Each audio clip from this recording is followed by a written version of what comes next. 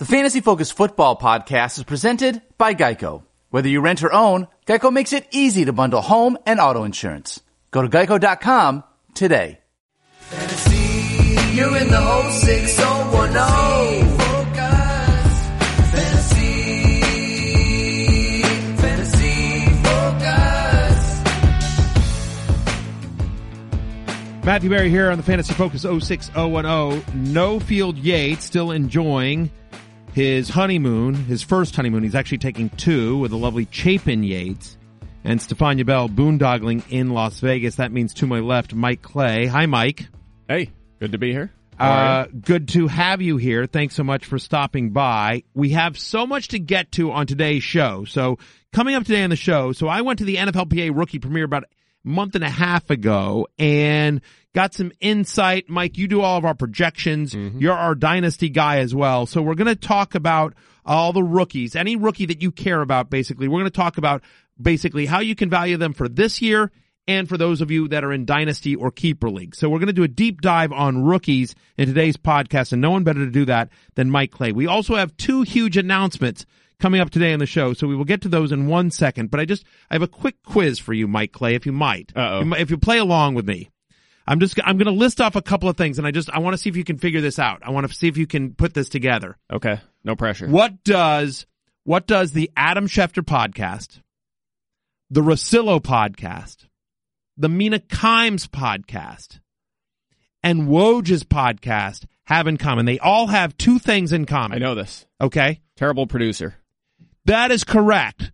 But the same terrible producer, correct? Yes, it's the same same terrible producer. Do you know who that same terrible producer is? David Dopp? Something? It is Daniel Dopp. Daniel Dopp is the producer of all those podcasts. You know what else those podcasts have in common, Mike? What's that? None of them are Fantasy Focus. None of them are the 06010. They are all, so you're like, where has been Daniel Dopp? People maybe watch the fantasy show on ESPN Plus. We did an episode like 2 weeks ago. Where was Daniel Dopp? Because I saw a bear. I was there. You were in the episode. We had the bearer of bad news. He was in the episode. Where was Daniel Dopp? He was in Jacksonville with Adam Schefter, and then he was in Seattle with Mina Kimes, and then he was in Long Beach with Russillo, and then he's been here with Woj, and he's basically doing every single thing he can to not work on the Fantasy Focus. Now you're like, well, who's producing today's show? Who is producing today's show? Daniel Dopp. Sort of, because he's back there. You see him there. But Daniel, just real quickly, we started the podcast at 2:00. At what point did you give me the show producer note? I believe it was 2:10. Yes, exactly. That's not what a producer does, Mike. A producer does it the day before. Hey, here's the topics we want to cover. Anything you want to discuss. Anything you need from me. Okay, so the corpse of Daniel Dopp is producing the show. The corpse of Daniel Dopp is producing this show. You know, like Secret Squirrel, it's like Slutty Squirrel. How about that? Like, that's right. You're out and about. Like, how about coming home? How about coming home to mama every once in a while? You're out and about. You're catting around. You're like you're a podcast whore is what you are. That's Listen, right. Matthew. Committing podultery. I understand that I have been. I've met a number of Fantasy Focus fans while I'm out on the road, and a lot of them have great things to say about you, things I would never mention here on this podcast. Sure. But they are very excited about the podcast this year, very excited about the TV show. But the truth is, I'm just here so I won't get fined. Rewind. Fantasy news from the National Football League. This is the instant replay.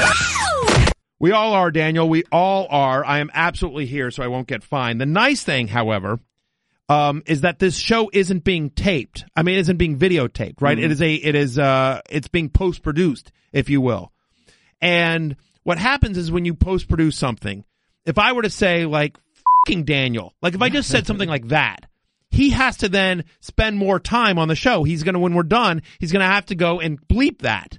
That's true. So the only way, it seems like, because he's so busy with Mina and Russillo and Woj and Shefty and probably 6 other podcasts that I'm not aware of, he's so busy with all those that the only way that I can make him spend any time on the 06010 is to say stuff like f***ing A, or can you get your shit together?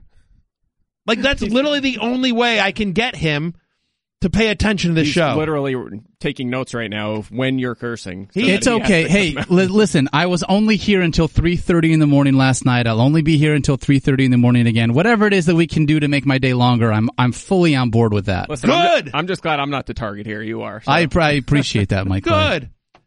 How long have you been working on the Fantasy Focus 06010? I mean, working is a strong word and Sure. always has been, but I guess like 4 years. 4 years. How long have you been working on the Woj pod? Well, about 4 hours total. There you go. And by the way, Woj is awesome. Oh, Woj is a great. rock star. He is absolutely crushing it. We should absolutely have a podcast. The Woj podcast should have the best of the business. I just don't understand why they put him with you. I'll tell you why. Yeah. You want to know why, Matthew? Why is that? Here's this, and I'm not saying that you need to take some hints on this, but yesterday Woj started. Yeah. His Instagram had 700,000 followers. Yeah. By the end of the day yesterday, he had 975,000. Almost 250,000 Instagram followers in a single day. That's right. That's because Woj is a rock star. Woj is a rock star. Woj has an entire ESPN social media team behind him. That's you know what accurate. I've got Kyle. That's Who's what that? I've got. I've got Thirsty Kyle, who every Oh, once in a while Thirsty sends me a Kyle. Yeah, stat. yeah. Yeah, exactly. So let's not talk about And that. me. You've One got thing- me too. Don't forget I don't that. even have you. That's my whole point, is I don't actually have you. You Like the won't- one guy I was supposed to have, and you're nowhere to be found. Matthew, my heart is always yours. Yeah, I don't want to hear it. And I cannot wait to berate you more in your hometown of Detroit City, because that's one of the first things we have to announce. And I promise you, Mike Clay and I are going to get to a ton of stuff coming up, we have one big announcement, right? Which is that we are on the road once again. We are headed to Detroit. Wait, home what? of the Lions. We are headed to Detroit, home of the Lions, Tuesday, July 30th. The Fantasy Focus will be at St. Andrews Hall. Doors at 6:30, show at 7:30. You're going to get food. You're going to get swag. You're going to get to meet all of us. Now, here's what you need to know, because people are going to be wondering, how do I get tickets? How do I come see you guys? How do I get to see Daniel Dopp get berated in public, humiliated in his own hometown? Here's what you do. Wednesday, July 3rd at 10 a.m. Eastern. Once again, Wednesday, July 3rd, 10 a.m. Eastern. You're going to go to livenation.com. You're going to go to Ticketmaster.com, or you're going to go to standrewsdetroit.com. Any of those three places, you can get tickets to the Fantasy Focus 06010 live show, July 30th in Detroit. Correct? Yes. Is this real? We're really doing a live podcast in We're Detroit? really doing a live podcast in Detroit. You'll probably be with Mina Kimes in like Seattle or something like that. I'm with Mina the week before. I'll be with there you that go. week. That makes sense. This is my first live show. It's Oh, are gonna be you coming? interesting. Are you coming? I'm Good. told to There be. you I go. was told to be there. I was There told you to go. show up. I don't know Excellent. if I'm allowed on the stage, but I was told to go. You are not. Do It's a- I have to not. come if Mike You goes? do have to go. Yes, Matthew. Sorry. All right, fine. Apparently, I will be there. Mike will be there. Field will be there. Maybe Stefania will be there. Is Stefania coming? I have no idea what she's doing, and fair. let's be honest. My guess is Stefania's going to be there, and Secret Squirrel. So that's great. So please come out Tuesday, July 30th to St. Andrews Hall in Detroit. Again, tickets on sale Wednesday, July 30th at 10 a.m. Eastern. Okay. Now, this is actually very important here, Mike. This is actually very, very important. We have some V Foundation auction items up for grabs. Now, I will say this. Woj is awesome, right? Shefty's awesome. Actually, Mina Kimes and Rosillo are both awesome. Like, I really like all those people. I like them as people. I like them as talent for us. They're all super talented. And they're among the many talented people here at ESPN. But I think, bar none, without a question, the best thing this company does year in, year out is raise money for cancer research through No the doubt. V Foundation. Right? And so one of the things we do is there's always kind of SB Week. It's coming up, and they auction off a number of experiences, things that you can't buy off the shelf. It's this week? What? It is this week. It has already started. It runs through July 10th. Runs through July 10th. So that is important. If you go to where are we going, Daniel Dopp? If somebody wants to bid on any of the experiences. Any of the experiences, you go to Google, you type in ESPN SB auction, and it will take you to the eBay page, which does not have a very clean landing spot. However, really easy to get to if you just type that in on Google. ESPN SB auction. There you go. So you're going to just Google that. But if you go to eBay and you search for ESPN, ebay.com, honestly, if you go to vfoundation.org, right, there's probably some links there too, or you can go to your old friend Google, whatever. You have to find it. But it's worth taking the extra time here to search for it. And I promise we're getting to football here in a minute. So we got 4 packages, Mike, and I want you Yes. to tell me which one you would bid on. So, first off there's a fantasy focus package. You sit on a taping of the podcast here with all of us. You can sit on a taping of the fantasy show with me and maybe Daniel if he's not doing one of his live podcasts somewhere. You can actually play in a fantasy league with Stefania Bell and Daniel Dopp. Mm-hmm. That'll be interesting. Yes.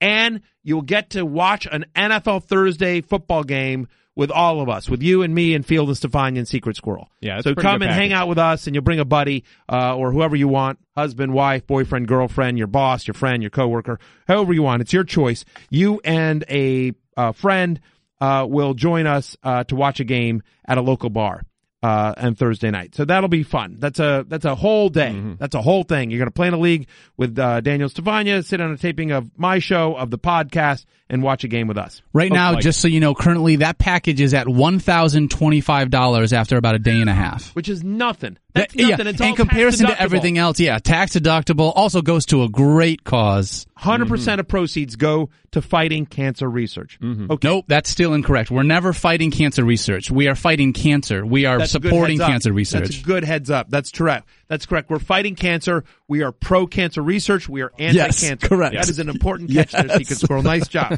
Well done. That's important. Why you're here. Yeah, that's why you're here. For you finally did something positive. That's important. All right. Very good job there. All right. Second thing that's up for grabs. The Fantasy Football Summit. We always talk about it every year. Mike, you are one of the stars of the summit. Love this. You always you present your projections there and everything like that. And they do, and it's like, it's not just me and you.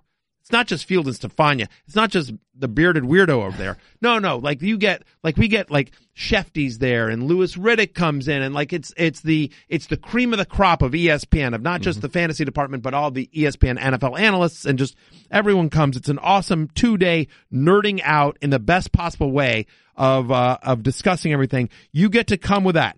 You get to have lunch with me, where I promise we won't just talk about Daniel. You can ask me anything you want. You get to watch a live taping of either the fantasy show or the podcast, and you get a behind-the-scenes tour of ESPN. Right. So it's pretty good. Pretty good experience there. That's good. You're like, hey, what else is there? Yeah. I'm like, I got These are both A packages. Those are all A packages. Here's another one. We did this last year, which is amazing, right? You and your league, up to a 12-team league.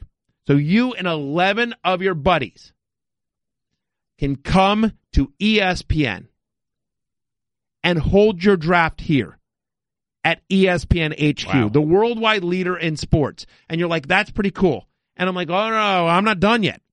Because, by the way, you know who's going to be your sticker? Me. That's right. I'm going to be your sticker. That's right. I will do the stickers. We will be hosting that. So you'll be there, Mike. Stefan, you'll be there. Field, Daniel Dopp, me. Like we're going to have enough people there that literally we could cater to your every whim. Like we got one expert per person. I could do snacks or something. Right. We can, Daniel will be in an apron. He'll be serving drinks.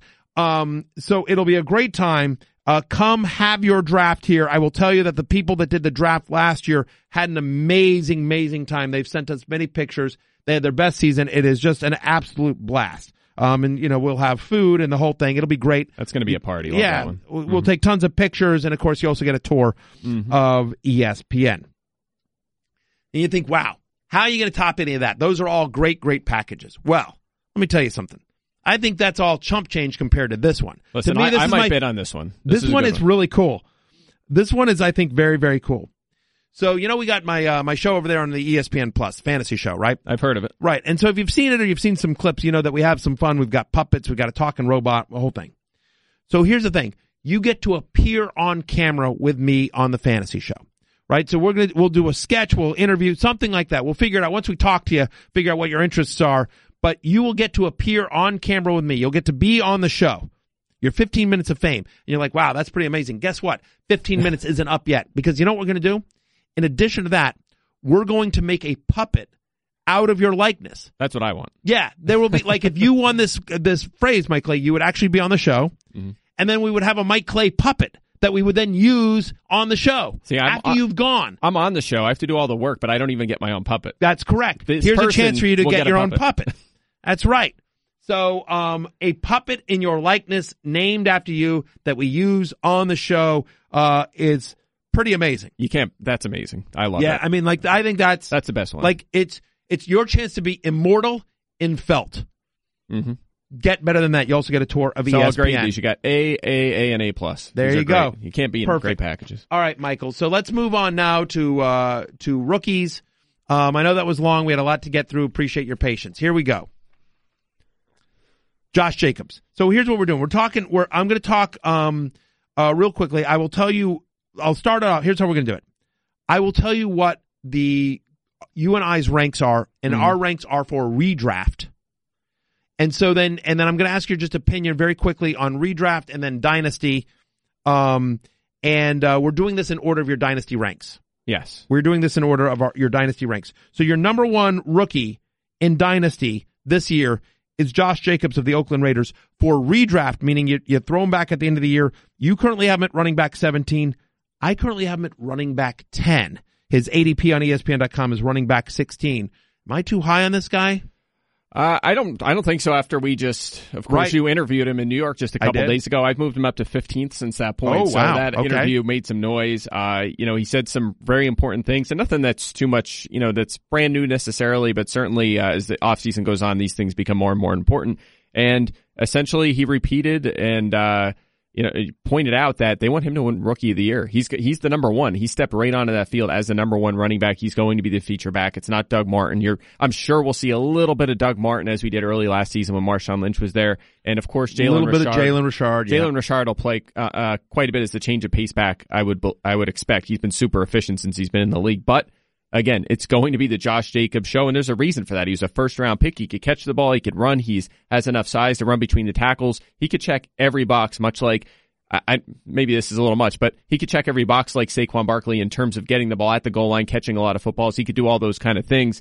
Maybe not to that extent, but enough that he can be a top 10 fantasy running back out of the gate. And Matthew, that has been the case for recent first-round running backs. They've been able to be RB1s more than half of the time over the past 5 or 6 years. So, I'm feeling a little bit more optimistic about him after hearing that interview. Yeah, I mean, and one of the things that he said in the interview is that they talked about the fact that they're using him all over the place, in addition to obviously all the run stuff. Like, they're using him in pass packages. He's like, I was lining up outside. I'm lining up in the slot.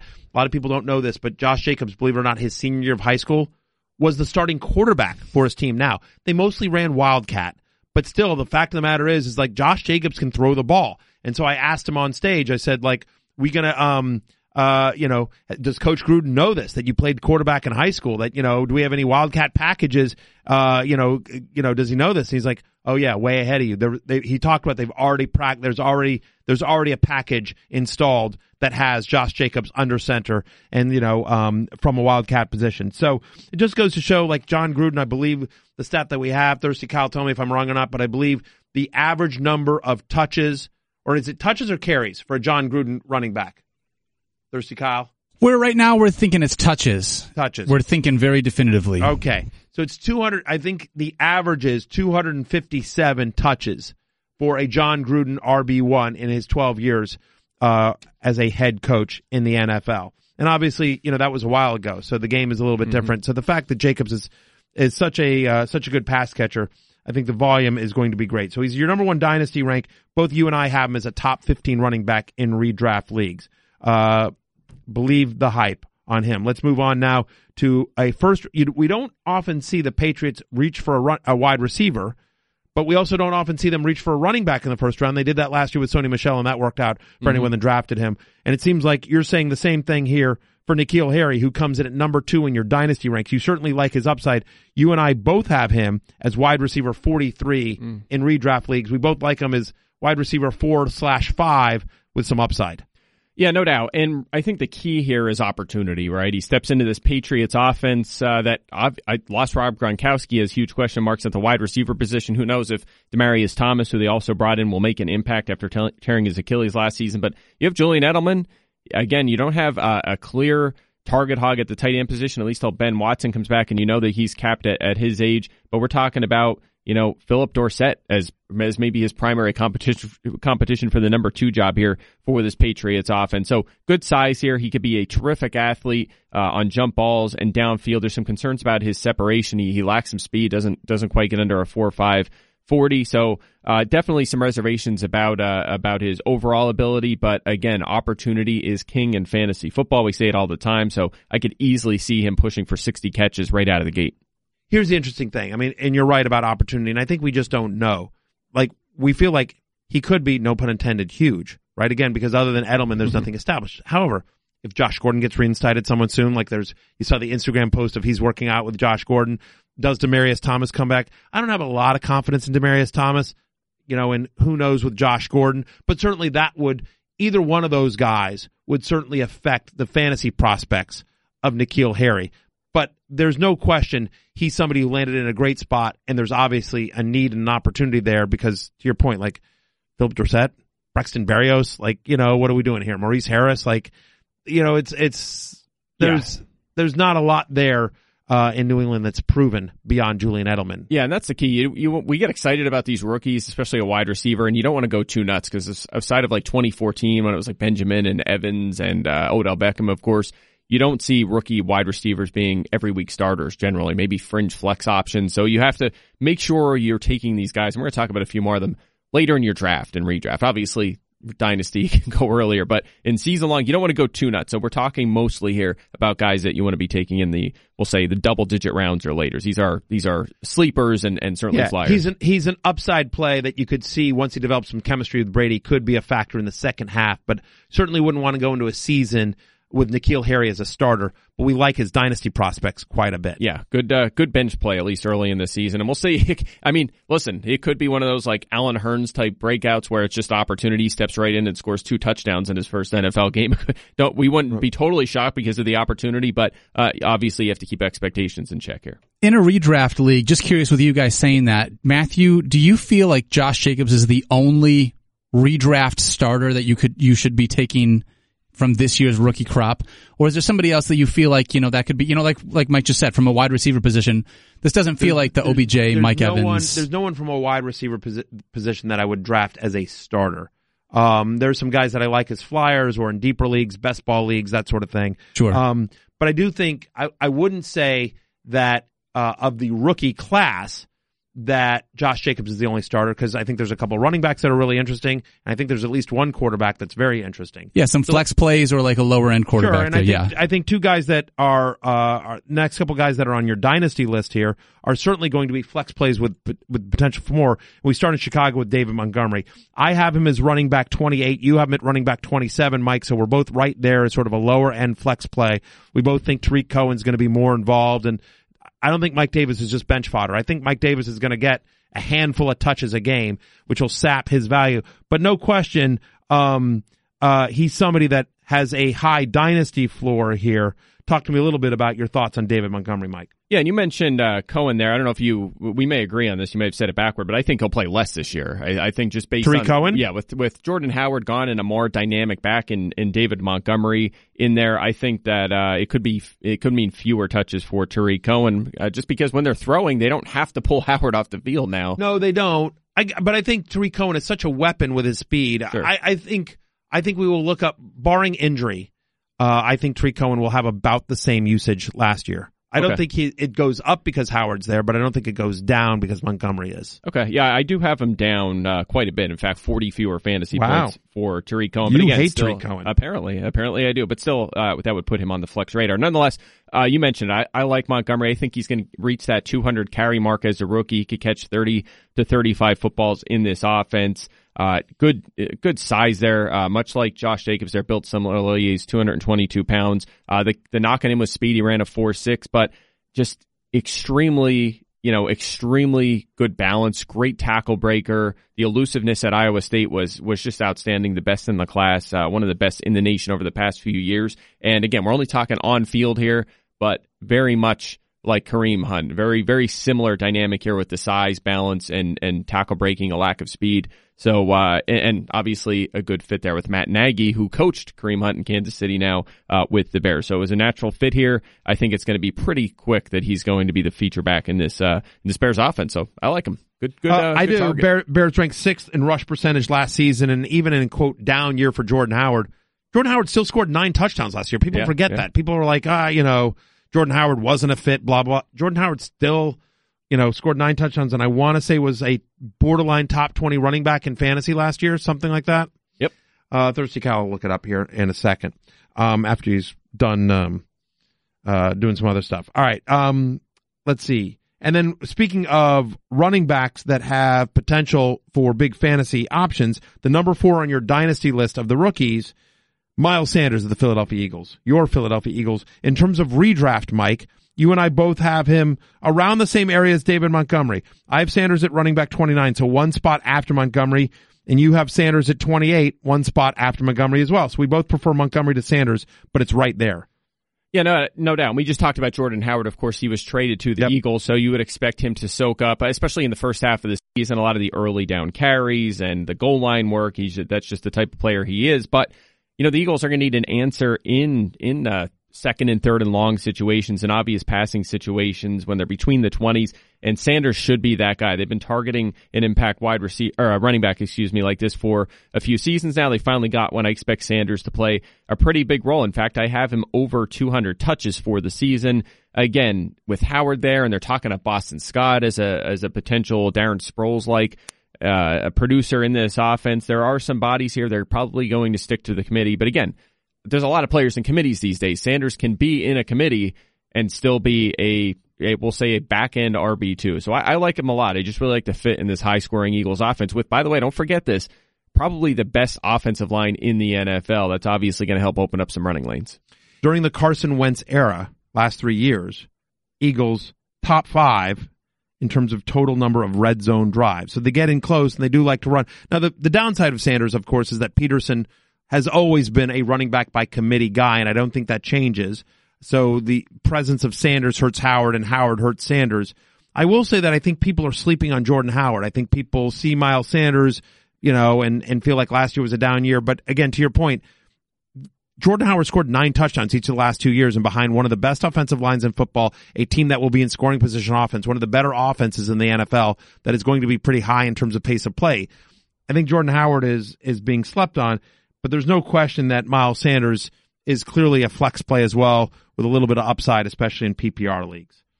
Let's move on now to number 5, and boy, oh boy, when you talk about places where people land, coming out of college, A.J. Brown, I think, was my favorite prospect coming out of college this year. A lot of guys, but I really liked A.J. Brown quite a bit, just on a personal level. And he was sort of my favorite wide receiver prospect. And now, I didn't even rank him. I didn't even rank him in redraft leagues because he's going to Tennessee, where he's going to have Marcus Mariota throwing to him, and he's going to be competing with Corey Davis, with Adam Humphries, and Delaney Walker for passes in a run-first offense that's run by a quarterback that so far has struggled in the NFL. Yeah, you're exactly right, and he's still 5 on my board, even though, despite what you just laid out, right. Because he's 5 I like on your dynasty rank boards. In my dynasty rankings, yeah. So projection-wise for this season, I have him at 44 catches, 550 yards, and 3 touchdowns. So obviously not super optimistic on the short term, but at the same time, is he worth a late flyer in leagues?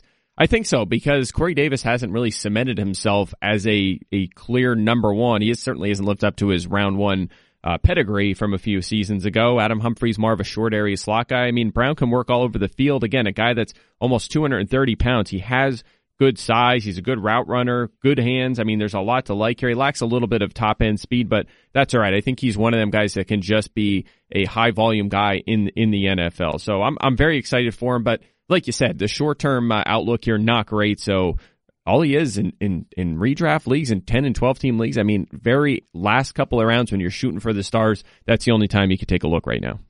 Titans 30th in total wide receiver receiving yards last year.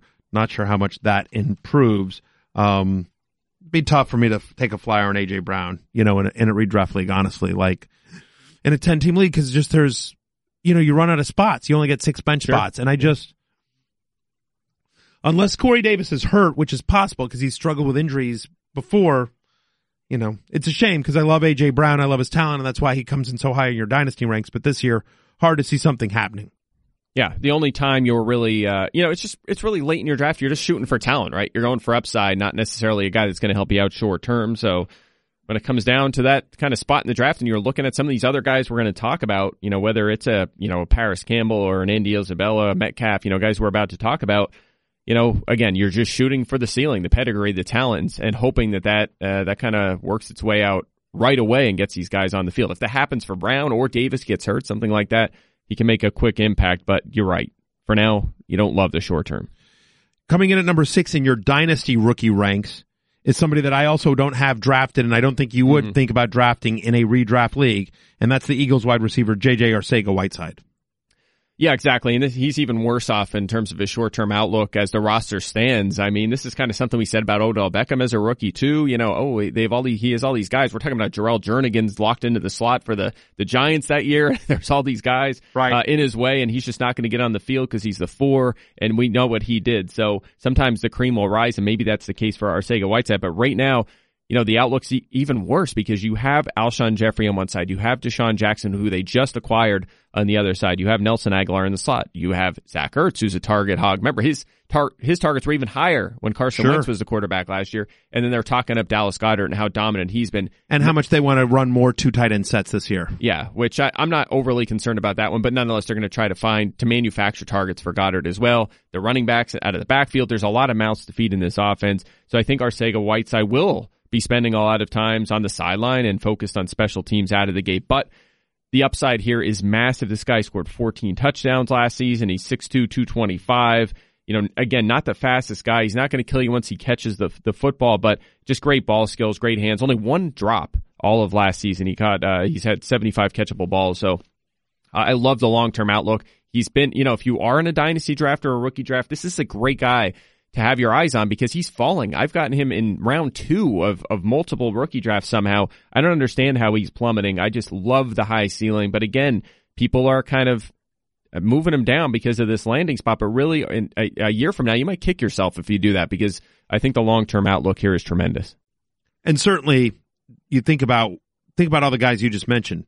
Zach Ertz, Deshaun Jackson, Alshon Jeffrey, all of whom have dealt with injury issues throughout their careers. So, obviously, he's not going to play tight end if Ertz gets hurt. But the fact is, just in terms of when you think about targets and potential, if he can get on the field, there's potential opportunity there, and certainly a talented player with a good offensive system and a good quarterback behind him. Number 7 on your Dynasty Ranks draft here list is DK Metcalf, a guy who, honestly, Daniel, when you take your shirt off and DK Metcalf takes his shirt off, it's hard to tell who's who. I get that all the time. I had someone stop me the other day. I was outside of a Trader Joe's. And a guy was like, wait a second, DK? And I was like, no, I get that a lot. I understand. But, you know, it's just me, Daniel. Just me, Daniel. DK Metcalf heads over to the Seattle Seahawks. And, boy, the Seahawks are a tough one because Doug Baldwin retires. And so there's opportunity there, right? I mean, outside of Tyler Lockett, I mean, look, we saw flashes from David Moore last year. We saw flashes from David Moore last year. You know, and they have a couple other guys there, but honestly, like, there's opportunity there for DK Metcalf. No question, and my projection for Metcalf continues to work upward as you hear all the positive reports out of Seattle from Russell Wilson, and, well, Pete Carroll says, has he ever said a negative thing? No, I'm not really never. sure. No. So Pete Carroll still thinks Matt Flynn was a great signing. Yeah, no doubt. So I do think I do think he's going to make an impact. The question really is it going to be as a situational deep threat who catches a few long touchdowns, think like Tyrell Williams sort of impact, or, you know, is it going to be a guy that's playing every down and is a huge part of this offense that scores a bunch of touchdowns? Because that's a possibility as well. Like you said, you have Tyler Lockett there, who I think will see an uptick in targets, but has been limited in that department so far in his career.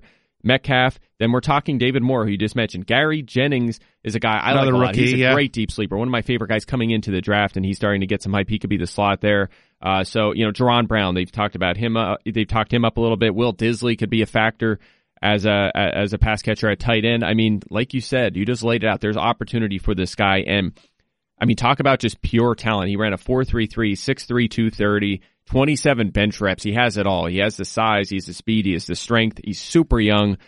If he gets an opportunity and he's the real deal, he could be a guy that surprises out of the gate here for the Seahawks. So obviously some risks here. There's a lot of chatter about his short area work, his quickness, but nonetheless, the opportunity here could be good in a very efficient, high-scoring Seahawks offense.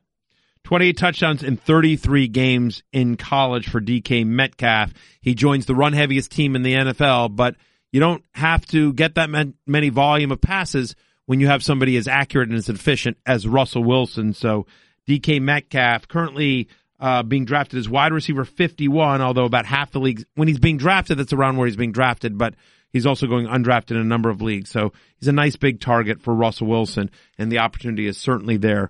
I like him as more of a sleeper than some of the other guys you mentioned. But yeah, Gary Jennings is actually an interesting guy, another rookie as well, because somebody is going to be. I will say it's interesting. Like, David Moore is another guy that, like, just a tangent for 1 second. I feel like everyone's talking about DK Metcalf, and no one's talking about David Moore, who because he doesn't have the college pedigree that DK Metcalf has, and he was, but I know they like him a lot in Seattle, and they think they found something with him. And in his limited opportunity last year, he impressed. Yeah, no doubt. I think that when you're thinking through a guy like Moore and Metcalf, you're thinking, well, probably limited by this super run heavy offense, as you mentioned. Not as much pedigree with Moore, and if you're going to take a late pick on a wide receiver, you're probably going to go for the freak who has a massive ceiling, right? In a guy like Metcalf. So that's the thought. And remember, I mean, most teams are running 3 wide receiver sets now.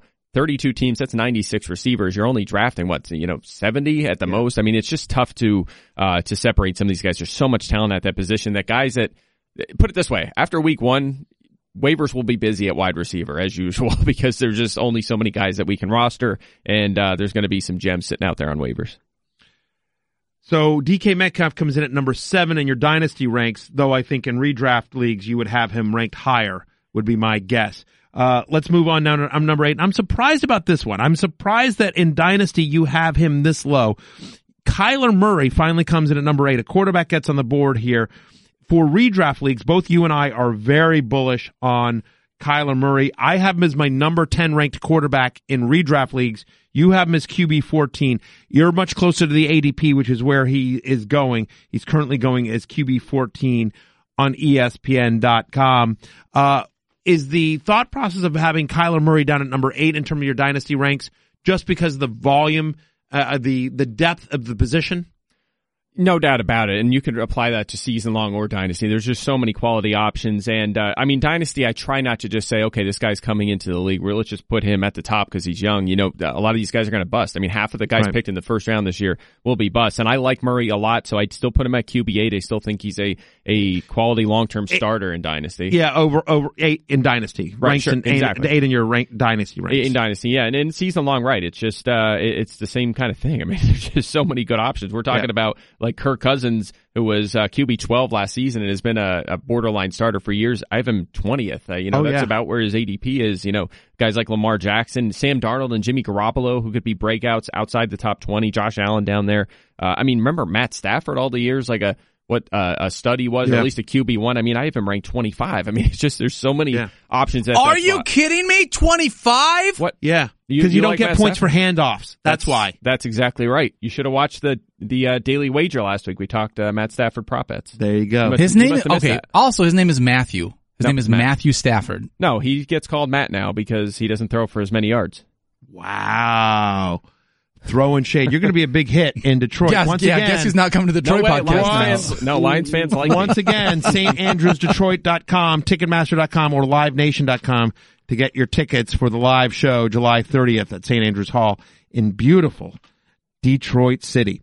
Anyway, look, the only reason I think Kyler Murray is special, right? And so there's no question there is depth at the position at quarterback. But when you sit here and you think about in terms of dynasty, one of the things I will say is that in dynasty, I tend to like to go for wide receivers and quarterbacks more than running backs, just because there's more churn at the position of running back, obviously, because of injuries and the violent nature of that position, that running backs come into the league more often. Wide receivers tend to hold their fantasy value longer, as do quarterbacks. And so you think about Kyler Murray, and then you sort of think about the quarterback landscape, and you think about Brady and Breeze and Big Ben and Rivers and Matt Ryan. There's a bunch of guys in their mid to late 30s, and obviously Brady's 41 famously, that in the next 3 or 4 years, we're going to see a lot of guys, I feel like, move out, and there's going to be more opportunity. And so Kyler Murray, who how crazy athletic he is,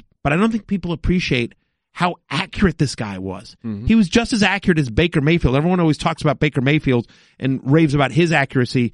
They had basically identical accuracy numbers in the same system in college. Yeah, at Oklahoma. So, right. Yeah.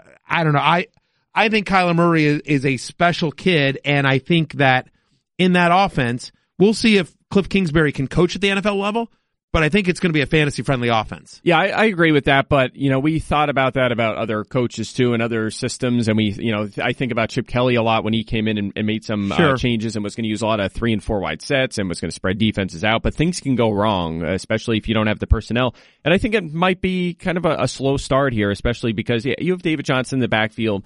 He struggled with efficiency for a few years. We'll see if he bounces back, but Larry Fitzgerald is more of a, he's still reliable, but a short area target. Christian Kirk we'll see in his second year. Otherwise, it's mostly rookies. Those guys could be stars. Like, I love Andy Isabella. We all like Hakeem Butler, but we don't know, especially as rookies, that, these guys tend to get off to slow starts. They don't have too much there at the tight end spot. The offensive line, probably best case scenario is average. Things could go wrong here. They could struggle with efficiency. They could go 3 and out a lot, but, all those are things you're not hearing much about. We're talking a lot about the upside, and I see it with Murray. He can run, he can throw well. Like you said, I'm super excited for him, but, it's funny. I'm saying all this negative stuff. My projection for him, which, as you know, he thought was a little low, would be the 4th best rookie season ever. So I'm still optimistic. He's still a fringe QB1, but again, I think we have to be careful to look at the risk, not just the upside here. So we will move on. It's just a little bit about, you and I both agree he is the number 1 QB in Dynasty to take, and by far, just where you put him in the overall ranks, it's a little bit about your philosophy. And candidly, in a dynasty, your team needs, if you've got Mahomes and Trubisky and Josh Allen, you're probably pretty set at quarterback for the next, 12 you're going years. after other spots. Right, exactly. But if it's Big Ben and Breeze, maybe you want to reach a little bit for Murray because you're going to need him sooner rather than later. You mentioned the rookie wide receivers there in Arizona, and that's who comes in at number 9 in your dynasty ranks.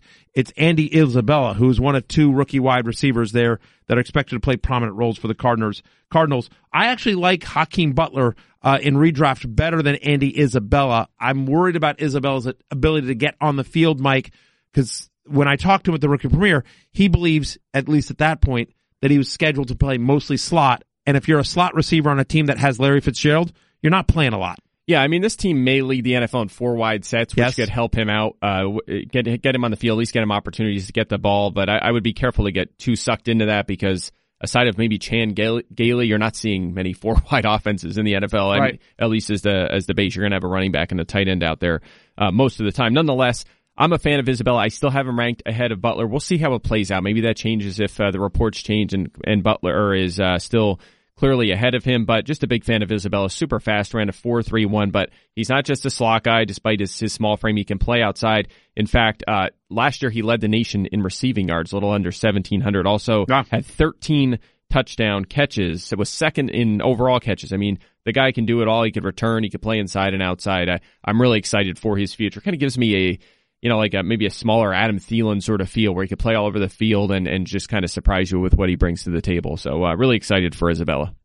So we'll see how that plays out. I will say that, there was like a viral video of Andy Isabella and Kyler Murray running. Did you see this? Did you see this video? Did you see it, Secret Squirrel? No. You saw it, right? Yeah. Yeah. And they were basically neck and neck. Yes. I mean, and we all know how fast Kyler Murray is. No doubt, no question, Andy Isabella, super fast. Like I said, I prefer Hakeem Butler a little bit in redraft, but, he's going to be the slot guy for the Cardinals going forward. And that'll be a good position, especially in the Kingsbury, especially if Fitz retires at the end of this year, as is expected. And finally, at number 10, in terms of the dynasty ranks, we got a tight end, and it's Daniel's tight end, TJ Hawkinson of your Detroit Lions. Don't look at me, Mike. No. Don't look at me to try and figure out what you're. Yeah, thank you. Just give me your analysis and let's move on. Listen, I hate to say positive things about the Lions with Daniel and our presence, but yeah, big fan of Hawkinson, obviously. And I feel a little, I thought he would come in and just focus on blocking out of the gate, and to some extent he will because he's a good two-way player. But they have Jesse James as well, and we know that his primary job is blocking. We saw that during his time at Pittsburgh, and that's what he's going to do in Detroit. And meanwhile, Hawkinson should be able to focus a little bit on pass catching, and they could use some weapons, right? They have Marvin Jones and Kenny Golladay on the outside. They bring in Danny Amendola inside. We'll see if Theo Riddick sticks in this offense, but Hawkinson, there's there's opportunity for him here to generate a bunch of targets, playing in the short and intermediate area, maybe even score 5, 6, 7 touchdowns. You have to keep expectations in check, obviously, for rookies. We've only seen one tight end one over the past decade in Evan Ingram, and he's a kind of a different type of player. But again, Hawkinson's going to be on the field. I think he'll get to the 40 to 45 catch range, and that's enough to make him we'll say mid to back end tight end too. So if you're in a league with 2 tight ends, you're interested. In a normal, in your normal leagues, 10 teamers, you're probably not even going to draft this guy. Yeah, I mean, I actually, even of the rookie tight ends, I prefer Noah Fant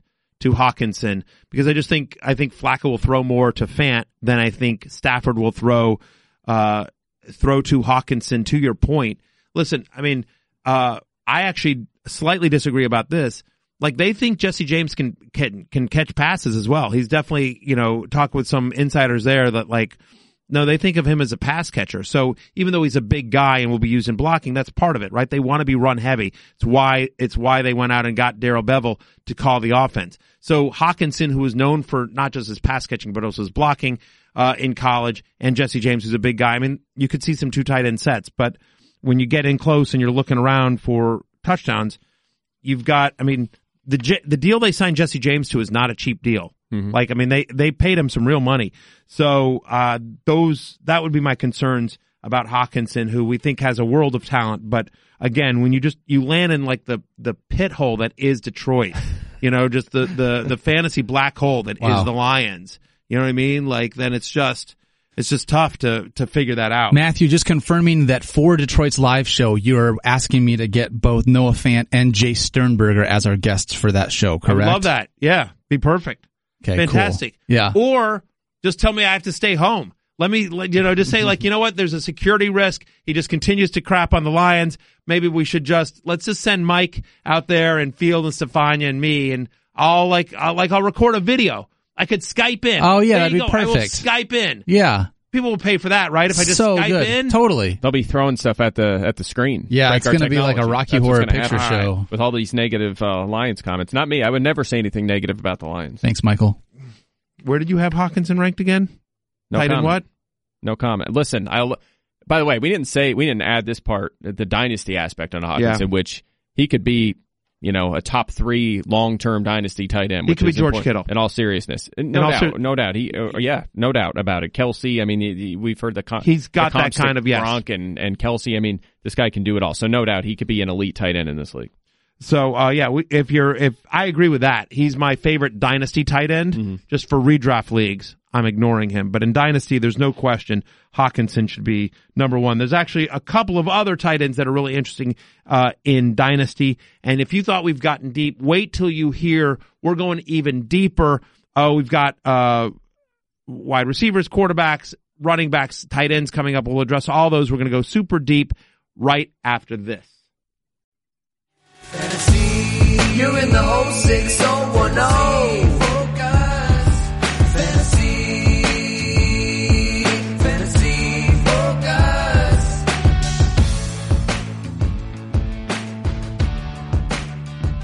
All right, Mike. So let's, hey, real quickly, speaking of dynasty ranks or redraft leagues, rotopass.com. Whoa! Rotopass.com. 10% off if you use the promo code Chapin. CHAPIN. That's amazing. So we did it for the last podcast as well, to celebrate the marriage of Field and Chapin. So promo code Chapin, CHAPIN, gets you 10% off. Rotopass.com, and you get subscriptions. Listen, you got our friends at RotoWire. They absolutely crush it. Our friends at Football Guys, they're amazing. RotoViz, Football Outsiders, Aaron Schatz's company. We all love Aaron here. Roster Watch, they're great on Dynasty. Wait till you see the stuff that they do. They go to all the pro days. They go to all the combines, all the college all-star camps. They're great. You see exclusive footage on their site as well. And of course, because of a company man, you also get ESPN Plus. You get 6 months of ESPN Plus. So go to rotopass.com and check that out. That was a crappy promo without the intro. Let's now dive into these guys that I don't think any of these guys are necessarily redraft candidates, at least in your mind. There's a couple guys that I actually like for redraft. There's so we'll just go through. Let's just talk real quickly about some rookies. We just did your top 10 dynasty ranks here, but let's talk just rookies really quickly. We only got 10 minutes left in the program, so just, one comment each here. And we'll start with Marquise Brown, Hollywood Brown of the Baltimore Ravens. Yeah, speaking of bad landing spots, right? Goes to Baltimore. I think they're going to try to be more balanced, but come on, we have Lamar Jackson under center. They're going to run the ball, often be one of the run-heaviest teams in the league, but they're going to manufacture touches for him as well. So, again, late-round flyer here. You like him more non-PPR, but probably limited in terms of target volume out of the gate. Especially not only because of the offense, but also because he profiles as kind of a Deshaun Jackson type, kind of as a home run hitter, and a guy that love him for best ball. That's because there's going to be opportunity there. I mean, they are going to have to throw. He might be their number one receiver, right? He might be their number one receiver. So I think he's a great best ball target. But I think in terms of redraft, he is just one of those late round flyers. A guy that I think is really interesting for not just a dynasty but also redraft this year, Mike, is Deebo Samuel. When I talked to him at the combine, he's the South Carolina wide receiver who comes into San Francisco. I asked him, where are you going to play this year? And he just says X. They got me at the X. Mm-hmm. Now that's interesting. So they've got Dante Pettis there, and they've got Marquise Goodwin, and obviously, George Kittle's going to get a lot. But it feels like there's a potential for some opportunity here, especially if you were the X in Kyle Shanahan's offense. Yeah, I'm not sure if there'll be much value early on. He's also fighting some injuries here in the offseason, so we'll see how long it takes him to get going. But you mentioned Pettis, they have Marquise Goodwin, Jalen Hurd, they drafted, and they're talking to Trent Taylor in the slot. You mentioned Kittle. I think you're going to see some of the running backs at wide receiver with Coleman, McKinnon, Breida there, and Juszczyk.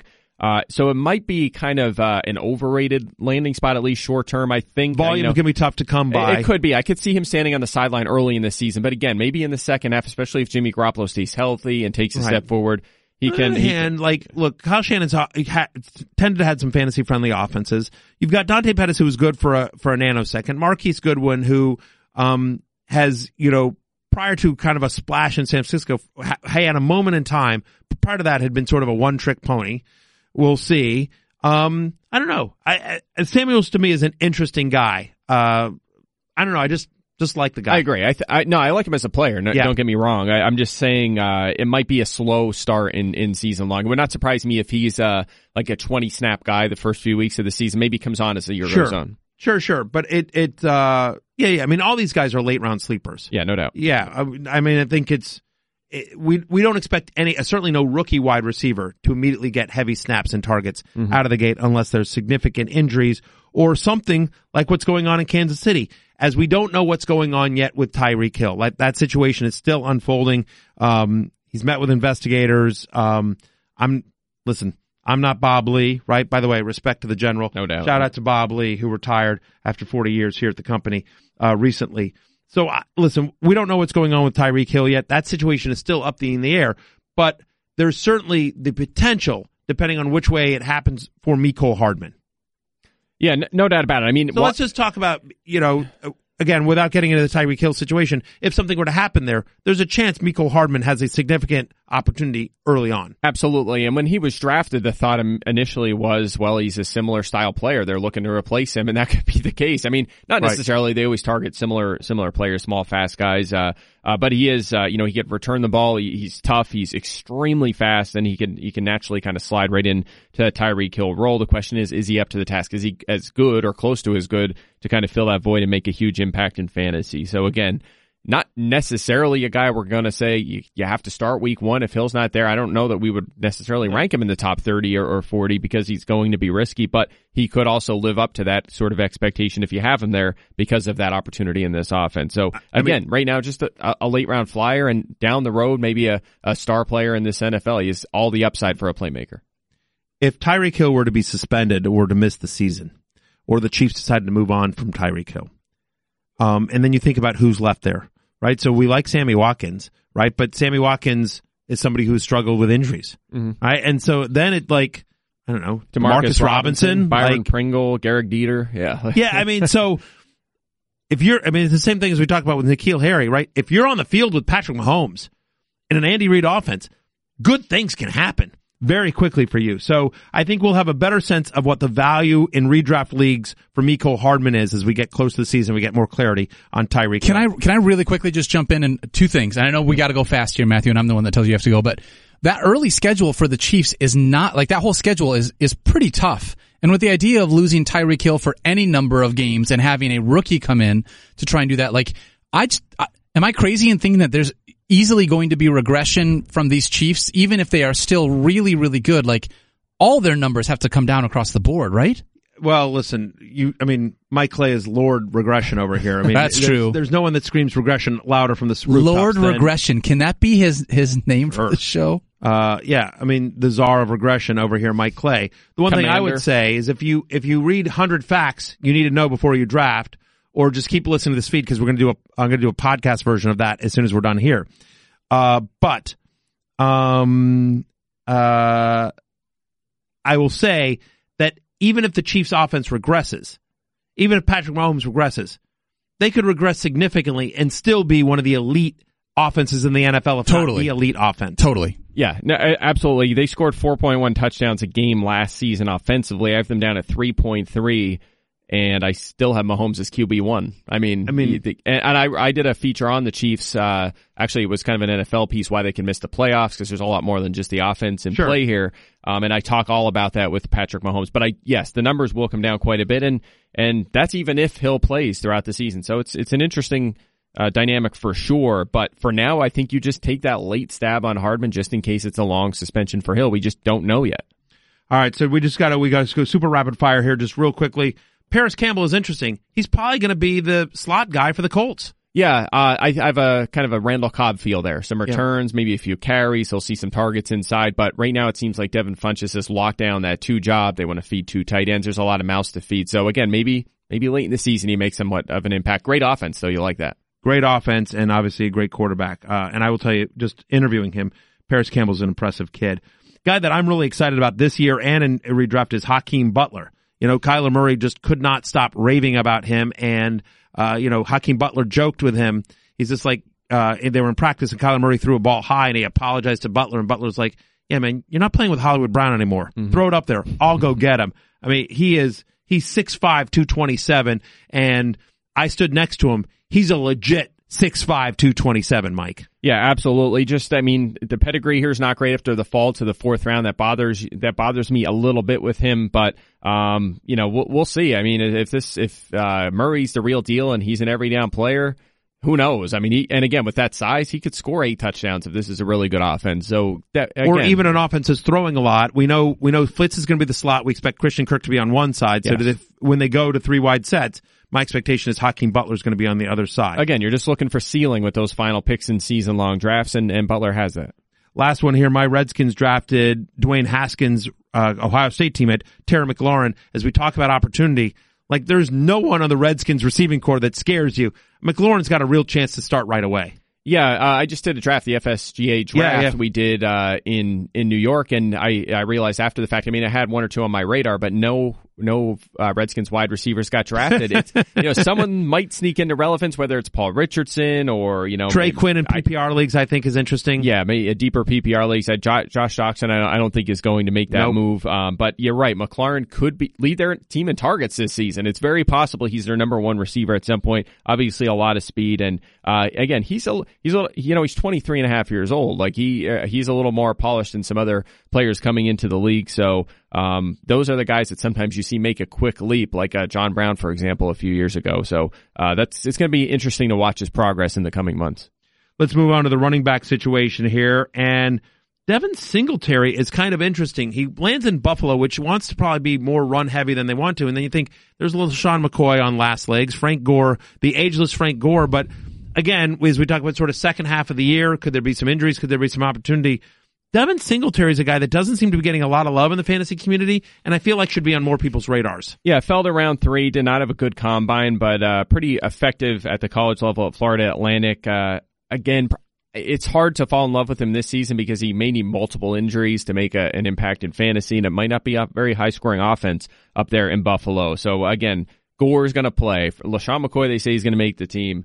TJ Yeldon's there. It's tough to see in the short term, but come 2020, he could be their lead back. But by the way, if the team, this is a team that was third in red zone rush percentage last season, and if they fall out of it, which certainly could happen, right? I mean, they're going to be in the AFC East once again, and if the Jets or Miami do anything right, obviously the Patriots are going to be the Patriots. So Buffalo's really just competing for a wild card spot. At that point, like, could you see them look, the future ain't LaShawn McCoy, and it's not Frank Gore. So you could see, again, second half of the year, you could see Singletary, I think, get some run. Is he going to be a startable fantasy running back for multiple weeks in the second half of the season? Probably. I think there's a chance. I would predict us ranking him in the top 20 at running back a few times in the second half of the season. But again, he may be in healthy scratch to start the season. It's possible. One guy that I think absolutely must be drafted in every fantasy league is Darrell Henderson. And the reason is, for among other reasons, Todd Gurley's going to be drafted in every single fantasy league. And if you draft Todd Gurley, I would recommend highly you reach for Darrell Henderson. Yeah, the problem is his ADP, which has crept up to around round 7 crazy. or so in 12-teamers, maybe a pinch lower in 10-teamers, but it's too much. I took early in that draft I just mentioned in round 2, and I knew they asked me. I was interviewed on the radio right when they asked, and I said I probably won't get Henderson. There's going to be too much talent on the board when he's going, so I just I did not end up taking him. Maybe that bites me, but again, it's hard to take a backup at that point based on reports right now on Gurley, which are positive. Yeah, it just depends on sort of, are you a handcuff guy or not? But look, I mean, Sean McVay has described him as, Sean McVay has described him as a little bit Lance Dunbar. He's always described him as a guy that, like, the most explosive guy coming out of college. To me, I think that there's potential in deeper leagues for Darrell Henderson to have value, even if Todd Gurley's healthy, because they want to limit his touches. So could you see Darrell Henderson in a Sean McVay offense get 8 touches a game? Something like that. I think it's possible. I think it's also possible they come into week 1. Gurley gets 20 touches. Malcolm Brown gets 5 carries. Henderson gets 3 carries and maybe 4 targets. And then that's the plan for a few weeks. And maybe his role expands. But sure. I just think round 6, I mean, think about round 6, round 7. Think about some of the guys going in that area, like a Will Fuller or, Sterling Shepard, D.D. Westbrook. You're talking Latavius Murray, obviously. Miles Sanders. I mean, there's just a lot of guys that you can feel better about starting. A lot of guys you can feel better about starting in that range. If you're wondering why there's so much hype on him, that is why. I agree with you. It's a little pricey where he's going, but I will say, I think the kid's absolutely legit, and you couldn't ask for a better situation. Like, again, it depends on how lucky you feel with Todd Gurley there. Yep. We talked about Josh Jacobs a lot. Let's talk about his college teammate, Damian Harris, who lands in New England. We all know the deal with New England running backs, but there's some concern in the offseason about Sony Michel's knees. James White is locked into a passing down role, and it seems like they want Rex Burkhead just for, special teams and gadget stuff. So it's the Patriots. There's a chance Damian Harris has a real role this year. It's possible. I think it's going to take an injury. I think, we see Sony Michel is back and working out. I think he'll be the primary ball carrier for this team, and he also helps with returns. So Michel, I think, is going to sustain a pretty big role. Then again, it would not surprise me if Harris was, we just said this with some other guys, if he's a healthy scratch to start the season. I think that's very much a possibility, and that's why it makes it tough for me to draft him right now, because I just don't see a short-term path to production here. He's no more than a handcuff and should be taken late, but again, he's going closer to around 10 to 12 range, and at that point, it's a little early for me. Little early for me, but in terms of flyers, I do think he's interesting, as is Justice Hill, who's a talented player. Look, it's going to be a run-heavy offense. Mark Ingram hasn't always been the healthiest guy. Again, he's going to need an injury because we expect Mark Ingram to carry the bulk of the work here, but Justice Hill is sort of an interesting late flyer or best ball target. A good dynasty hold there. You have Ingram, again, is the feature back, as you mentioned. He could catch the ball too. Gus Edwards is already, he said he thinks he's getting a pretty substantial role too as a ball carrier. Who knows if Kenneth Dixon's going to stick around? Probably looking a little dicey right now. Even if Hill is the change of pace back to Ingram, is that enough to get to fantasy relevance in this offense? I don't think so. Keep in mind, by the way, this team, during Lamar Jackson's 8 starts last season, only called pass 3 times inside the 3-yard line. That's why their running backs only had 4 rushing touchdowns. You may remember that if you had Gus Edwards in your lineup. So I'm just not sure the opportunity is very good short-term here for Justice Hill. I, no pun intended, loved the pick for Washington when they grabbed Bryce Love. See what you did there. But I can't, he's somebody that's dealing with injuries, and as long as Darius Geis, Adrian Peterson, and Chris Thompson are there, hard for me to see Bryce Love getting any sort of fantasy relevance this year. Yeah, small back may start on PUP. Again, you mentioned Geis. I also drafted him in that there you league. Go. There you go. Liking this team more and more. Chris Thompson, you're right. And you mentioned Peterson. So, a lot of mouths to feed there. I think he's a long-term hold here for the Redskins. Alexander Madison is an interesting guy just because of Dalvin Cook's injury history, and there's not really any, and the fact that Latavius Murray moved on to New Orleans. I mean, does Mike Boone or Rock Thomas scare you there in Minnesota? Madison was the only player in the nation with all of the following the past 2 years: 1,000 rushing yards, 12 rushing touchdowns, 25 receptions. Remember, Vikings 6th in rush percentage under Kevin Stefanski last year as our offensive coordinator. Remember, they fired DeFilippo and they went to more of a run-heavy offense towards the end of last season. Mike Zimmer wants to run the ball. Yeah, you touched on pretty much all the important things. He's the handcuff here for Cook most likely. So in 12-team leagues, maybe you take that late flyer, especially since Cook has missed about half of his games in the NFL so far. Quickly now, let's move on to rookie tight ends. Just a couple of minutes left here. I mentioned him earlier, Noah Fant. Again, I don't think any redraft value here. I don't have a lot of confidence in Joe Flacco, but he's a smooth player. Yeah, no doubt. I have him projected for 48 catches. He comes in at tight end 20 in the projections right now. So again, 2 tight end leagues, you're liking him, but again, it's extremely hard for rookie tight ends to make an impact. You could say, well, if there's a chance he's really talented, he was first round, I'll take my chances, but you're better off betting against that and going another direction. So for me, like you said, great dynasty asset, not good in the short term. When I interviewed Irv Smith Jr. at the rookie premiere, he mentioned that Kirk Cousins was texting him, and Kirk had told him that Irv Smith reminded Kirk of Jordan Reed. And they talked about all the stuff that obviously Reed and Cousins had accomplished in Washington. The Kyle Rudolph contract hurts Irv Smith's immediate value, but I think he's a really interesting dynasty guy. No doubt, and he's also only 20 years old right now. He doesn't turn 21 for another 2 months. Extremely young. It's hard enough for tight ends to make an impact as rookies. This guy's extremely young, and like you said, they extended Kyle Rudolph. So he'll be a situational target this year, well off the fantasy radar, again, in the short term. Irv Smith Jr. scored on 17% of his receptions in college. 17% of the time he scored a touchdown when he was catching a ball in college. Guy that I loved watching because, I grew up in College Station, so the college team I always make sure I watch is Texas A&M. And Jay Sternberger, 10 touchdown receptions, and just in an uneven year under Jimbo Fisher for the Aggies offense, Jay Sternberger was the one guy that was consistent game in, game out, and he lands in Green Bay, which could use a good tight end, all due respect to the ghost of Jimmy Graham. Yeah, caught 48 of his 51 catchable targets last season. Speaking of reliable, didn't get great quarterback play there. No, he did not. He delivered. He had a freshman. He had a freshman as a quarterback. Yeah, when it was on target, though, he made it happen. So again, more of a dynasty guy, barring a Graham injury, not going to land on the fantasy radar. And even if Graham goes down, he's going to be hard pressed in an Aaron Rodgers-led offense that, again, all those years has not really been really kind to the tight ends.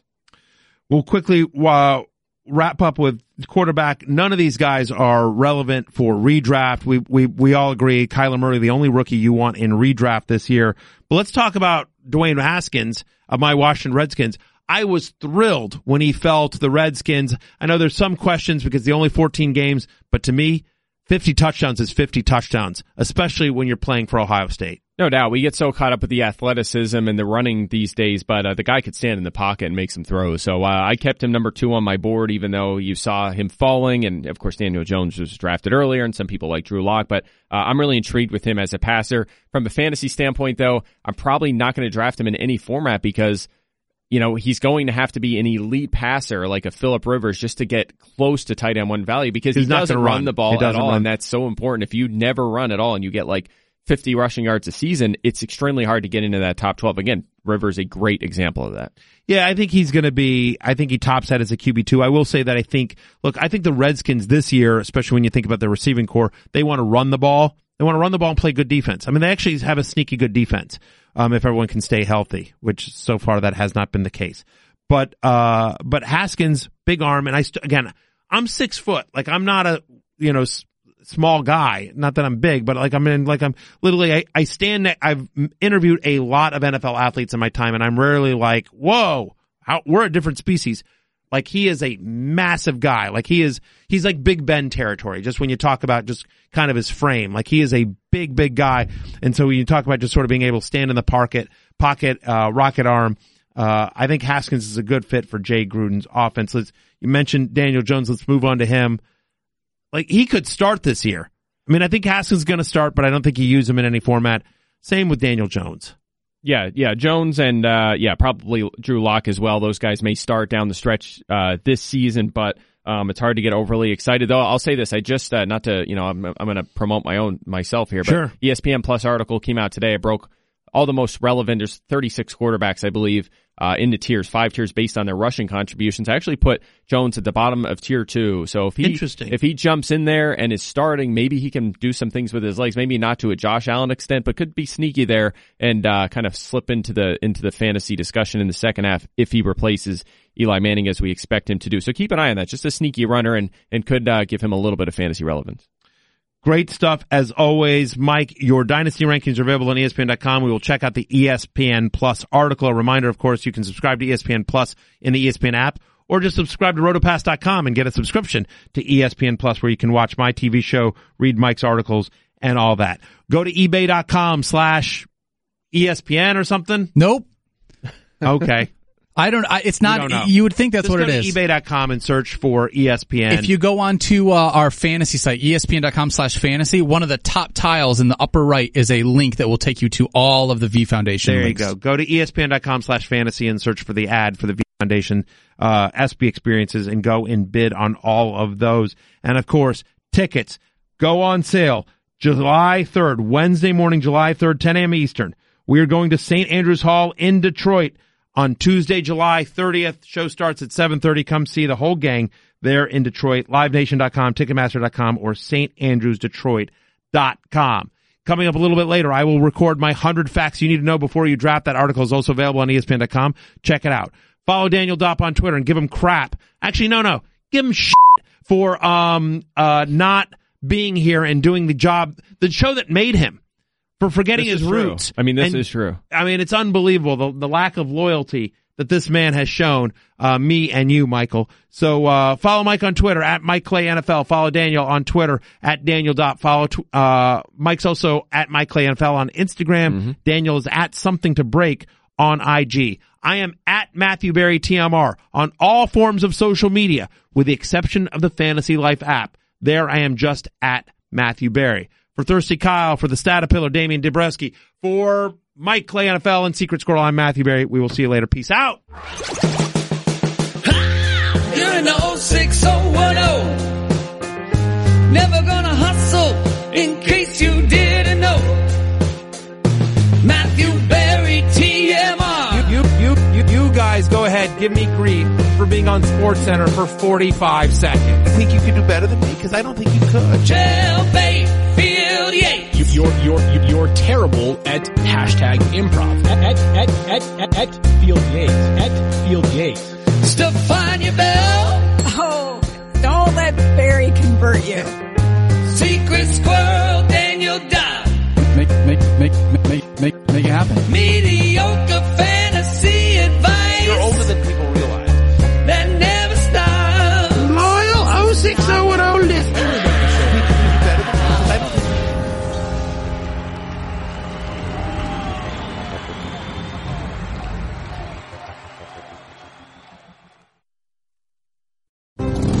Geico knows there are many reasons why you ride. From the camaraderie of the other bikers, a band of brothers, always there for you, rain or shine, to the amazing savings you get with Geico on your motorcycle insurance and accessories coverage all year round. But for Bucky Hornhill, it was one reason in particular. It was my helmet hair. I was born with helmet hair. I've tried to cut it a bunch of times, even buzzing it, but it immediately just goes back to helmet hair. Geico Motorcycle. 15 minutes could save you 15% or more.